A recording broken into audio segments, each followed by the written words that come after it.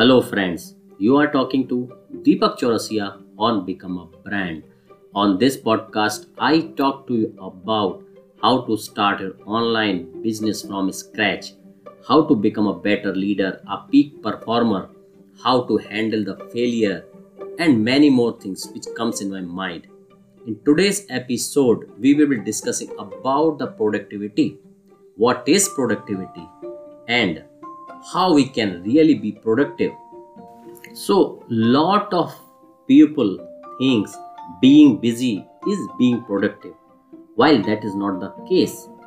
If you are able to finish lot of things in a day, in your understanding it could be that you are very much productive. But real productivity comes with the results. So if you are doing the things which keeps you busy, but you do not get much results and you are not growing with the kind of task what you are doing, then there is no use of that kind of busyness, and it is not the real productivity. It's a fake productivity. Let me explain you from my own life. I am someone who want to grow, and to grow better I thought I need to do lot of things. I was keeping myself more busy because that fake busyness, that fake productivity was giving me feel good factor. So what kind of things I was doing? I was keeping myself busy in checking the mails. I was getting on daily basis 3, 4, 5,000 mails because my mail ID was kind of public. Lot of junk mails was coming, and I was spending almost 1.5 hour in cleaning up my inbox. What's the reason? I was thinking keeping inbox clean is the good habit and it keeps me productive. Yes, it could be true in some extent, but wasting 1.5 hour daily on junk mail is nowhere a productive work. Then, daily basis, I was checking the social media profiles on Facebook. I was spending almost 50 minutes to 1 hour daily. The excuse what I had, I need to check my social media profiles so I know what my friends are doing, what my relatives are doing, how the things are happening in the world. Is this excuse is really good? No. Because if we keep bothering about others, how we can utilize our time in a productive way which can get and fetch more results.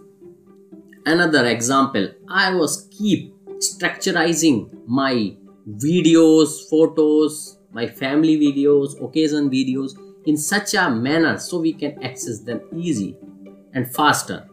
But it was wasting a lot of time.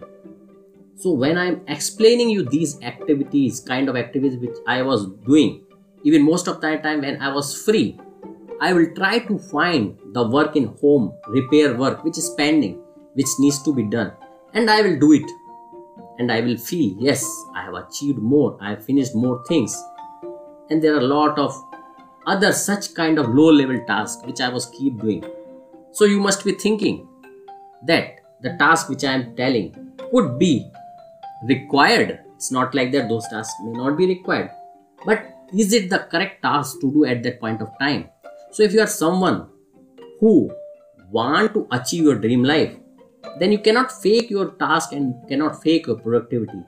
Being busy is not being productive. You are productive when your tasks are getting results and you are progressing, you are growing. Clearing your junk mail may not give you opportunity to grow.